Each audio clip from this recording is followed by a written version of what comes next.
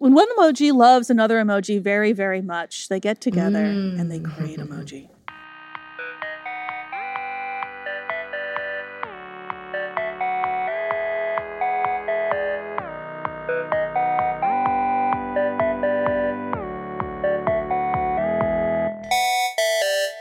Hello, everybody. It's your friend Paul from Postlight, and I am joined today with lead product designer Liz Tan, who's been on the podcast before.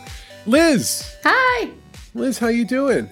I'm good. I'm very excited about today. Today is an exciting day because we have someone who is probably the single most influential designer on Earth. I would agree to that. That doesn't mean best. That doesn't mean anything, but it might be the most influential. And you'll realize why I'm burning her after you've listened to her talk for a few minutes. Let's just bring her into the show. This is somebody we have both known for quite a long time. We're going to gently poke at her and make fun, but also with tremendous respect. Jennifer Daniel, I'm so glad you're on our podcast. Paul Ford, Liz Tan, happy to be here. Full disclosures, right? Like I overlapped with you at Bloomberg Business Week. We got to know each other a little bit. Liz, you've known Jennifer for a while too, right? I have. Not really sure we can really talk about it. I don't know if Jen, if you're comfortable, but I know you from like when you made a Harry Potter magazine out of Urban Outfitters catalog. That's how long ago I've known you. You missed the Victoria's Secret version. That one was really spicy. I know. This is why. So Jen, what is your title and what do you do? You work at Google, which is a little company. We should tell people Google is a search engine and advertising firm. But what do you do at Google? I work at an ad-based company called Google.com.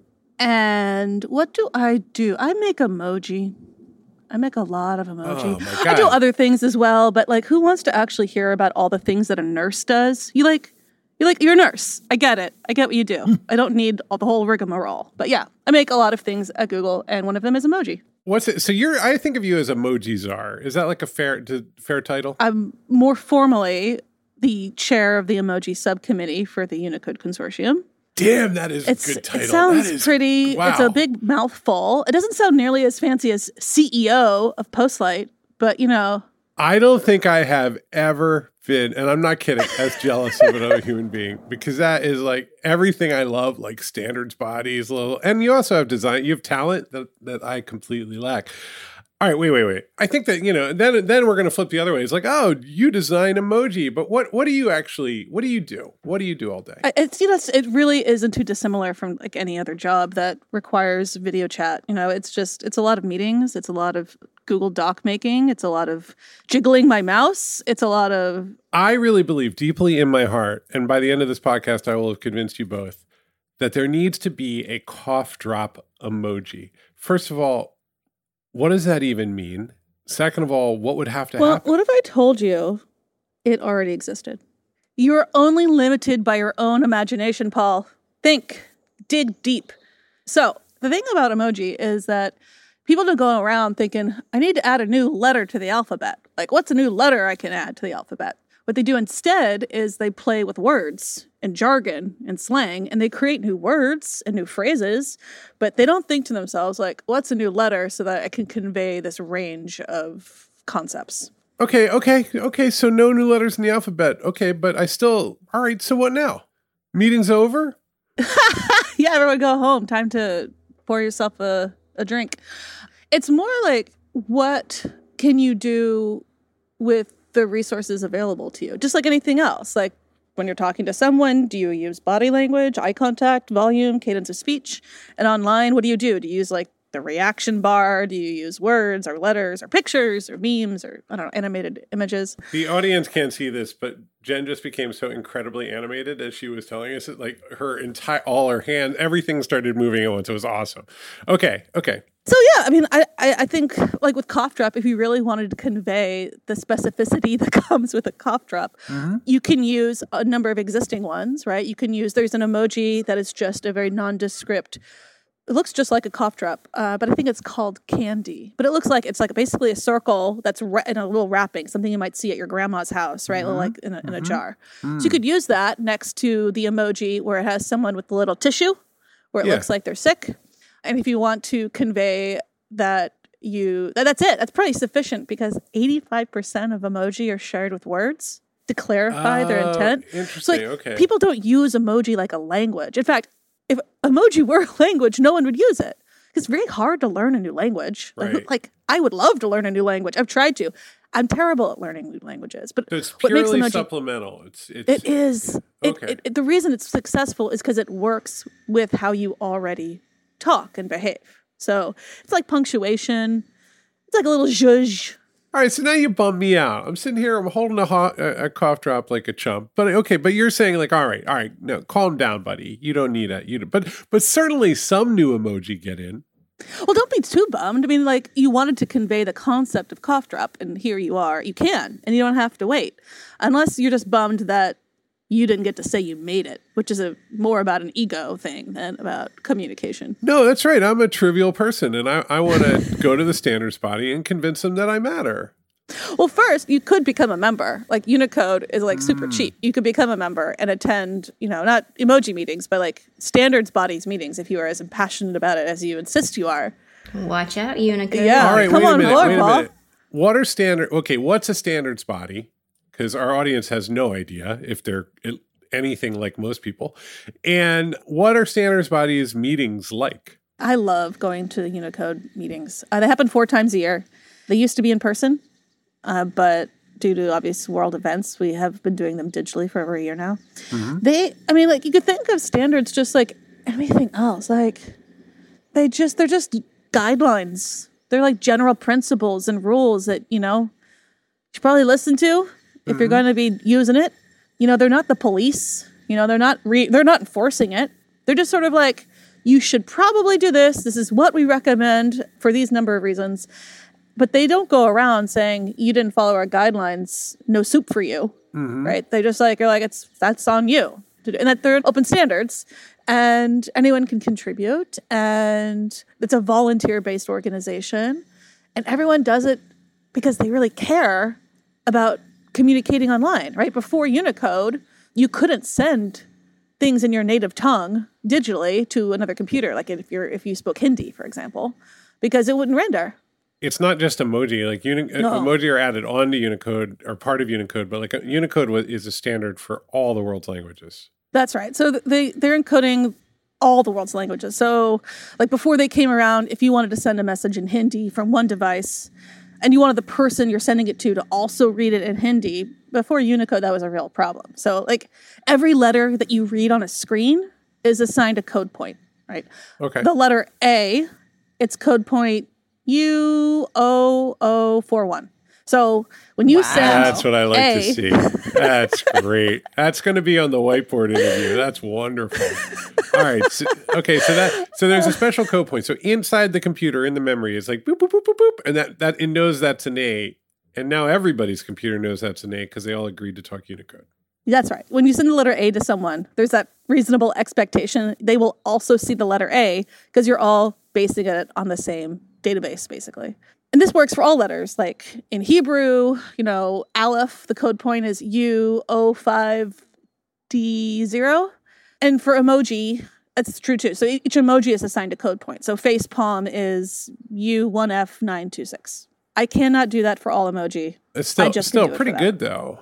I will say, having gone to the Unicode Consortium website, not that I don't visit it every single week, but like membership is usually very expensive and prohibitive in organizations like this. Here, it's like $75. Like good for them. They actually want the world to join this thing.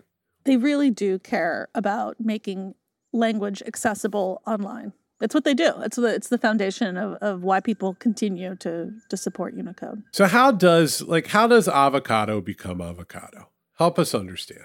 I think avocado, I don't know if it was one of the original emoji, but it's definitely one of the old school emoji. So there's a great deal of emoji that are on your keyboard just because they originated from Japanese phone carriers. So they're on there. You're like, why is Love Hotel on my keyboard? Surely if Love Hotel's on my keyboard, I should be able to get neck massager.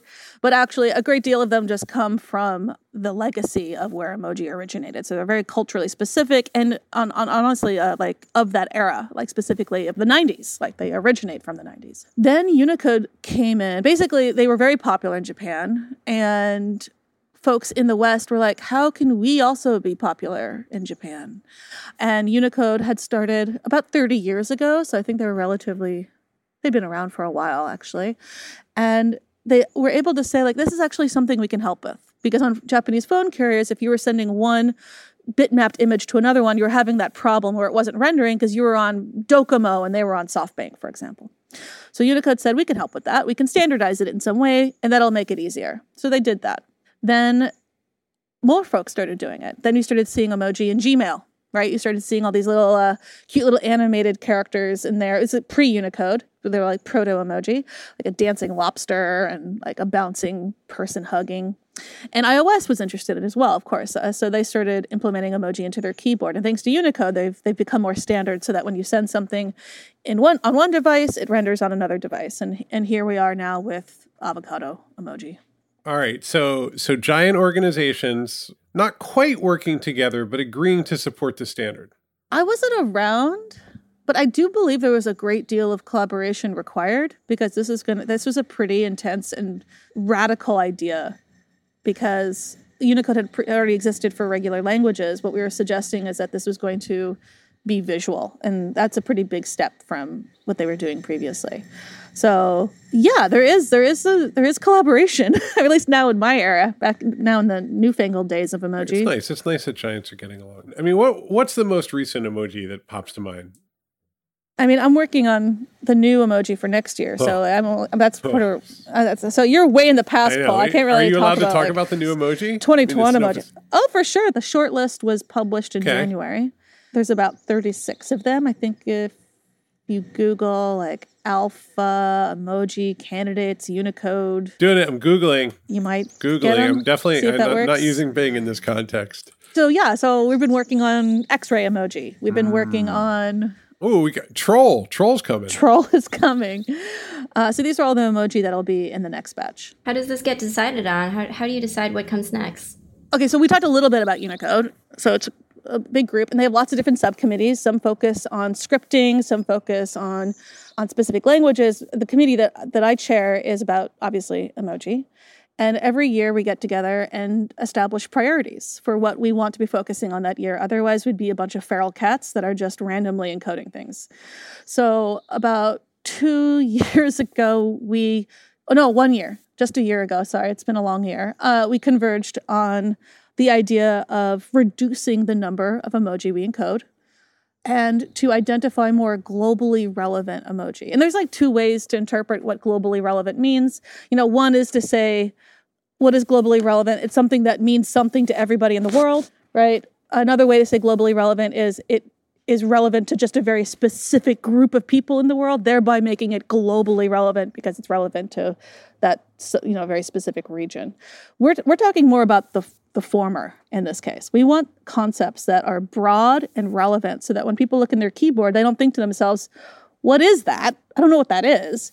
You want them to be like, I know how to use that. And it doesn't matter if they're wrong because no one's wrong with emoji, right? So like mate, which became an emoji, I want to say in 2019, is a very popular drink in Argentina and Uruguay. But, there's like lots of different versions of mate. There's hot mate and cold mate. To someone who is not from that part of the world, they look at it and they just see a coconut drink. They're just like, oh, it's a coconut drink. I know what a coconut drink is. Like I've seen those in cartoons and I've seen them in the movie. Like I know like means like vacation or like drinking on a tropical island. And so while mate means something very specific to somewhere else in the world, it still has global relevance. And that's something that's super important. So those are the sort of the priorities. So as we establish those, everyone's on board for it. We then try to figure out how to execute it. One way we do that is we provide guidelines and lists for people interested in writing proposals. So if you are interested in hand gestures, Lauren Gahn, who's a linguist who specializes in gesture, wrote, I think it's just a 2-page document about what to consider when writing a hand gesture. Like these are the things that work, these are the things that are less successful, and then wrote an additional document that gave a list of possible candidates that would be worth considering for future emoji. We do that with a couple categories. I did one for smileys. So then we create these lists for people to consider, and then we review them. So we spend a lot of time reviewing. I will say that we're changing the process a bit, which we normally or historically have accepted proposals all year round, but that is deeply suffocating and distracting because we can't actually get any work done because we're just reviewing proposals. So we're only reviewing proposals basically in the summer. And in that summer, we review them. We also return them for modifications if we think there's potential. We're like, oh, this one could work, but like it really doesn't have enough evidence of multiple uses, right? It's just literally representing neck massager. What are other ways that people are using neck massager in conversations, right? Like what are other like more metaphor? Yeah. So look, one of the things I like to do is look at standards. I enjoy it. I look at the standard for the lotus emoji, which is one of the upcoming emojis for version 14.0. And nice emoji, looks good. Interestingly enough, it was submitted by Jennifer Daniel in September 2019. So we're still not, it's still not ratified, right? It's still not officially part of the new emoji, but we're definitely going on a year plus here. What am I looking at? I am looking at an enormous amount of data. We're going to link this in the show notes, but I'm looking at all sorts of things about the Lotus. Talk me through this document. Who's reading this? What am I supposed to be learning here when I am standardizing the Lotus? Well, that's true. It takes about over 2 years to encode an emoji, although because of COVID, the Unicode process was delayed 6 more months. So while this was on track to become an emoji earlier, it has been delayed. But yeah, I think the structure of this proposal is probably a good example of how we review or how proposals are reviewed or evaluated. Okay, so who drew the Lotus? Like that's always what I think. I'm here with Liz, and I'm just like, designers are busy people. Got to go get one and get them to do things. I can't draw a Lotus. I mean, I can't either, but I drew this one. I mean, like, oh, it's a good Lotus. Liz, do you want to critique it? Not really. Yeah. Not with the artist. Not with the artist here. My goodness. It's not pressure. good. We'll do it. There's all kinds of problems after with the it. show. Yeah. We'll Let's do an outro. Like, there's a lot. Like, but the point is that you get that it's a Lotus. Like, it does the job sufficiently where it doesn't have an opinion. It's on a lily pad. It's on a lily pad, which we did remove later down in the process after many conversations with botanists. But in the original proposal, it did have a lily pad. See, you say that like that's normal. Liz, when's the last time you called a botanist because of the work you were doing? Never. Yeah. I don't think you realize as you're talking to us, the amount of surreal things, right? Like, it's just like, oh yeah, well, we had to call a botanist because, the Lotus has global significance and over 8 billion cultures are going to be interacting with this emoji. Like, it's wild because it's like 5 pixels, but it's so enormous. And yet we don't have giant launch events when these come out, do we? Like, there's no, they just roll out on your phone. They got a Lotus now. Like, if you had told me I'd be working on emoji, I probably would have said, what are emoji? But I also would have been like, I have no idea what you're talking about. It just was not in my thought process of career development. But as I do it, I'm realizing that it's probably the closest to journalism in the tech world that I could probably get to, right? Because I am trying to figure out, I'm looking at how people are already behaving, trying to understand it more, talk to them, get a deeper understanding of it, and then talk to experts about it to make sure that I am understanding it right, and then figure out where that overlap is. And that's really a lot of the emoji work, is like a journalist, surrounding yourself by people who know more than you and putting it out in the world. But you're also designing these, right? Like, as a designer, as Paul has pointed out helpfully, I'm thinking about like how many versions of this lotus flower you drew, like how many versions, with or without the lily pad, how many petals you chose to put in here, the gradients are in here. I mean, those are decisions that you're also making along with the research. Yep.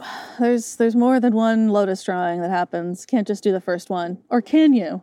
No one would expect the first draft. I mean, it's interesting because, I'm projecting onto you, right? As we were talking, and you, in the last minute or two, you showed me that I was totally wrong about something. Because what I was thinking was, because I knew you before, right? But I always thought of you as like a designer's designer, like really, really just like moving forward, very editorial focus and so on. And I assumed that the hard part, the part that would be take the most focus, would be the like wrapping your head around the technical googly parts of this. But you actually really threw me a curveball there, which is, no, that's like, you got that. It's all good. You look at the Unicode standard, it's bytecodes, fine. That's not the hard part. The hard part is figuring out the entire world's culture like a journalist and then translating that into design, which now that I've said it back to you, I'm like, oh, right? Tell us the story of how you landed in this position, because this is an unusual position. It's the same story of like how I worked in news. You know, I was someone's assistant for a number of years, and then they were like, hey, I got a job at the Times, will you be my assistant? And I was like, yep, on my way. And worked there for a bit, and someone was like, you know how to use a computer? And I was like, yeah. And they're like, oh, cool. Maybe you can make some charts. And I was like, I know how to use Excel. Yeah, sure, we could do that. And then they're like, oh, you know how to draw? Can you draw me this? And I was like, sure, I could draw a peacock running away from its feathers. Yeah, sure, I could do that too. And it's just being in the place, just showed up to there. And yeah, and also being able to draw a peacock running away from its feathers. And Google's no different. You know, it's an engineering-driven company, but you figure out what's important to other people, and then you figure out how to navigate that space. You be what you need to be, and also you kind of got to teach people along the way how to like think beyond their current worldview. But emoji are this amazing thing that I know you've mentioned a couple of times that I work for Google.com, but Google doesn't own emoji. You know, no one owns emoji. Unicode doesn't even own emoji. They just create the plumbing. They just create the plumbing so it can be distributed on different platforms. And that's what is really great about it, is that no one can claim it as their own. Everyone can say what it is, what they want it to be, how they use it. And anyone who tells you otherwise is trying to sell you something, man, because this is not true. That's just marketing. So I think my connection to it was fairly organic, and I was just drawn to it because of circumstance. I was working on one of Google's many messaging experiences, and, you know, figuring out how people communicated on it differently and in different parts of the world. And that's so interesting. You know, that's always been interesting to me as a journalist, former journalist, I suppose, and what I do now. And yeah, I call people from the Monterey Bay Aquarium to talk to them about our marine animals, or I talk to a cardiovascular surgeon about the X-ray emoji or an anatomical heart. And I do that because I have a history of already doing that. So I'm like building on. I probably wouldn't have done that if I didn't work in journalism. That is actually, I mean, usually when a journalist calls you, it's really bad. Sometimes good, but often really bad. But I bet people are highly motivated and excited. It's interesting because when you talk to these people, the generosity of people offering their expertise to journalists and offering their expertise to Unicode is that they're doing it freely, right? They're not charging for it. They're doing it, you know, whether they're an academic or a biologist at a zoo. And so when I look to find additional experts, I start to find people who I'm like, oh, wow, I wish they were more part of our process rather than just consulting on lung emoji, lungs, plural. Maybe they would be involved more in our process. But people don't have time for the amount of work that goes into it. And so you really do have to go outside of the expertise of Unicode and talk to people. Well, this is like our industry in general, which I mean, I'm talking about the tech industry. At its absolute best, when you talk to technologists, they're translating one domain into software, right? Like, I mean, that is a lot of work. And if you get doctors like to complain, I mean, they love to complain. Every time I see my GP, he's like, this software. But, you know, he's not going to go back to school and learn good UX practices. Like, that's not what he's going to do. He's going to yell at me about my cholesterol. And like, so, I mean, I think that the function the standards body provides, right, is that when it does come time, it would be interesting to see a bunch of med students be like, I wish I had this emoji, except it might also be terrible. When you see how those people communicate, it's grisly stuff, just absolutely grisly. And maybe we don't need all that in our emoji that our children use right now. Because med students would just be like, X-ray, you should show lung with blood. What's interesting about that is all how you frame it. Right? Think about like even when you talk to clients, like like how you frame it will directly relate to the kind of feedback you get. So I don't ask people how accurate is this anatomical heart.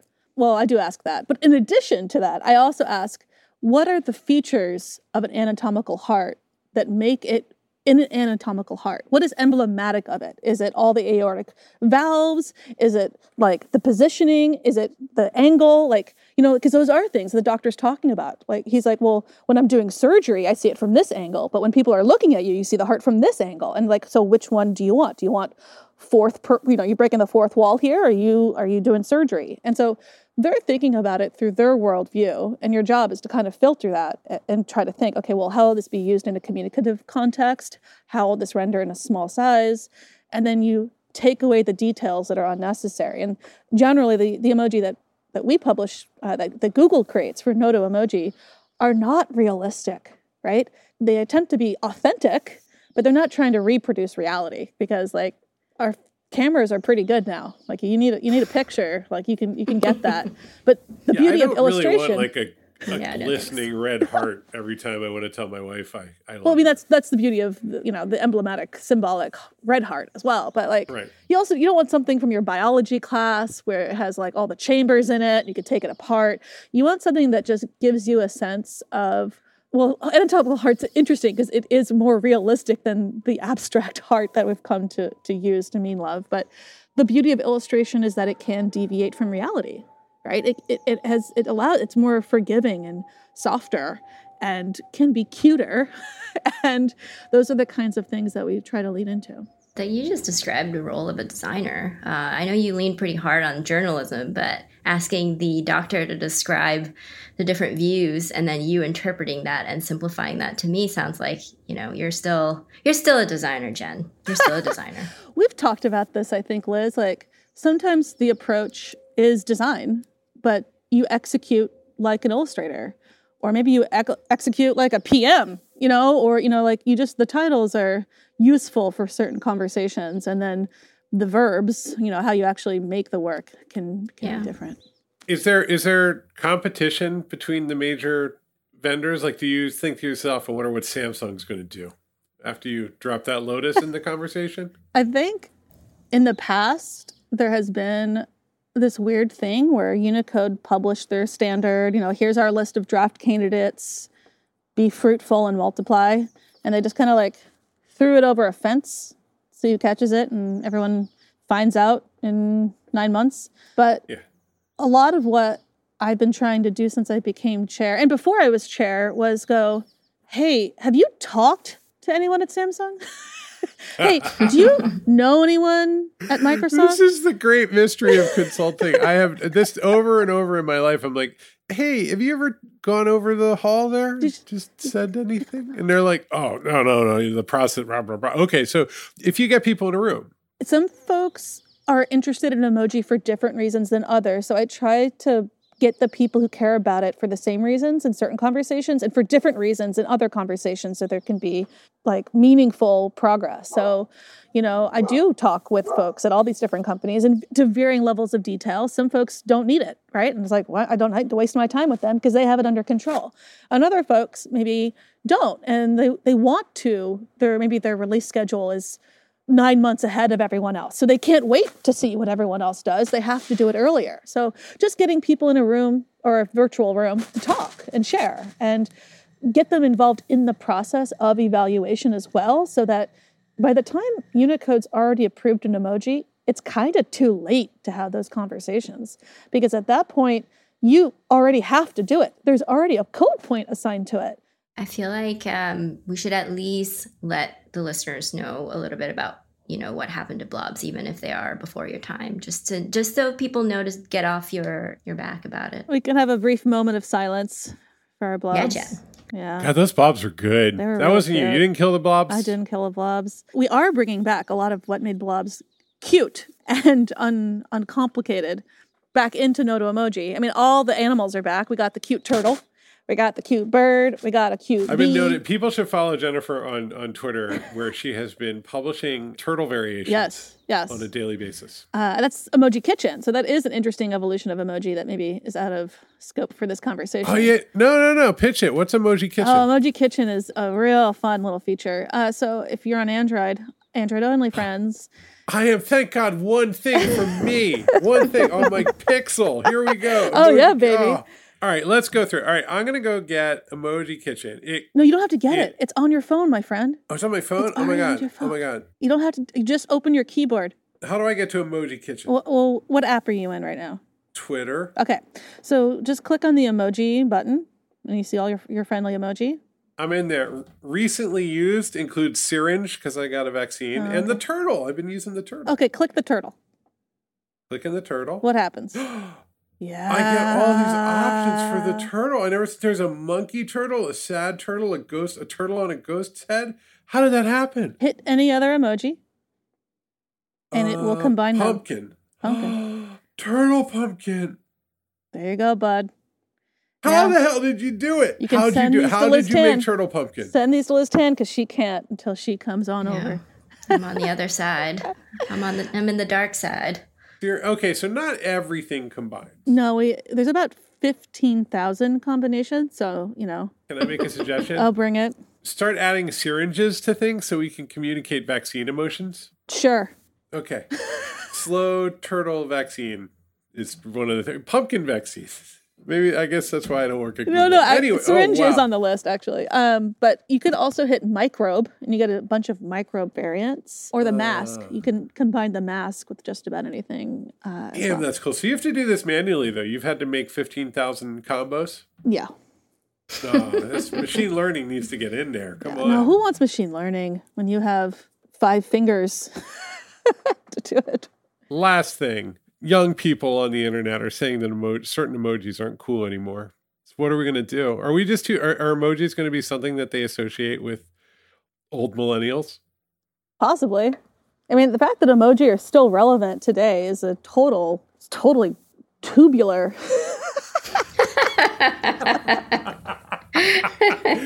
I mean, frankly, I don't want you to answer that question any more than that. That is... Perfect. It is, yeah. Thank you. This has been rad. I mean, the thing about the internet right now is I do feel like there's this weird thing happening where like lockdown boredom is making the over 30 crowd act more like teenagers. And they're playing these weird games online about status because there's a lack of being able to do it. There's no socialization opportunities outside of the internet. And so that's why you see millennials like reacting to Gen Zs and the straight pants and the flared pants. And like, you're going to always have like people saying what's old is new and what's old, it's like a whole cycle. But an emoji are no different. I think they've remained relevant for a really long time, but how we use them is rapidly changed. Like they're not for text messaging exclusively anymore. And that's awesome. But don't let anyone tell you otherwise. Don't let anyone tell you how to use an emoji. I'll use emoji however I want. Well, I'm going to use emoji till I die. Let's be clear. And it's very exciting in a way that maybe this is just me being nerdy, but the two things for me are that how much of the work that goes into these is cultural, not technological. To Liz's point earlier, like design is a kind of research in journalism. And the other is that like just that a good standards body linking things together has enormous cultural authority. And that's kind of cool because Apple, Google, Samsung, everybody else, like they're not motivated necessarily to get along, but we do need our new big alphabet, which includes pumpkins. We need more pumpkins. Well, it's funny. I think that people really think of big tech in this context as sort of this like arbiter, this like accidental arbiter of how we communicate. But like, again, they're just the distribution of what we're already doing. I do believe that to be true. I think it's a really easy headline in general. You know what I mean? Like it's just like Google and Apple add salute face emoji. So to support our troops. And it's like, no, we didn't add it to support our troops. We added it to like have a soft way of acknowledging when someone messages you something and you want to just say, yes, I got it. Like, it's actually quite chill. Like, we're chill here, guys. Like, we've been saluting for a really long time. We will continue to support our troops. We will also use it to support our troops, but like, that's not... I mean, that's the thing. That's the reality. That's the way language works, right? Like, people are going to use it to to support the troops. Others are going to use it ironically. Yep. Others are going to have... But the thing you're saying that I think is critical here, right, is that a truly open-ended $75 membership standards body came to believe that the salute is a signal part of human communication and has been for a long time, and it should be represented in this big visual grammar. That's what actually happened here, and then a whole lot of things follow on from that. And so there's all kinds of interpretations of that because it's language. It's fluid. It's unstoppable. All right. Well, Liz, we got to go. There's over 500 million things that we probably could be talking about here. There are so many things, so many questions still, but But Jennifer Daniel, if people want to get in touch with you, assuming you want that, they can. Well, the emoji font that I work on is open source. So if you're interested in using it, it's on GitHub, and you can freely use it. It's called Noto Emoji. Emoji Kitchen is a feature that is near and dear to my heart, and it's available on Gboard for those who are on Android devices. And it combines any emoji, well, most emoji, many emoji, with many other emoji. certainly puts a turtle and a jack-o'-lantern Yeah, together. it's a very real cute, nice. really cute turtle-lantern. And I'm on TikTok, I'm on the Twitter. But yeah, I'm on all the medias. I'm an old lady, so you can find me on Instagram. Well, that is good. Everyone should follow Jennifer Daniel, and you should look through Noto Emoji because there is a lot going on. There's a lot of, wow, this world is vast and extremely cute. All right, Liz, did that answer all your questions? yeah, I think I'm all set. I think I don't need to talk to Jen for at least another like pandemic or something. Feels like Jen, she seems like, she's real smart. She's just real smart. It's always fun. All right, well, good. Well, Liz, I don't know if you know this, but if people need to get in touch with Postlight, they can just email hello@postlight.com. That's all they need to know. That's right. And we're on all the social channels. If you want to do the tweeting, the Instagramming, we're around. Everybody knows, get in touch, and we love you. That's all. That's all you need to know. We love you, and we want to help you. And lots of people get in touch, even if they're not sure how we can help. Like little nonprofits, all sorts of stuff. We always try to answer and be helpful. So you go ahead and get in touch. We're feeling very generous because I just looked at 9 million pictures of hearts while we were doing this interview. As I was, a lot of hearts. All right, let's get out of here.